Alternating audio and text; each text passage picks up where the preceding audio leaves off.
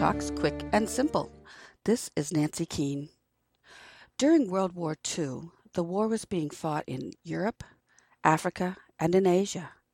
But those who lived along the coast of the United States had a very important job to do as well. They kept watch to be sure that the enemy was not sneaking into the country. One of those who voluntarily kept watch was Hugh.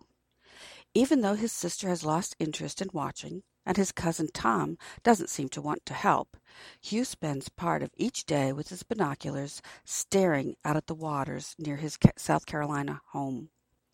Then one day he sees it, out in the water. He is sure that it's a periscope from a submarine, but no one will believe him. Has he just been spending so much time watching that he is imagining this? The Coastwatcher, Elise Weston, Peachtree Publishers, 2005.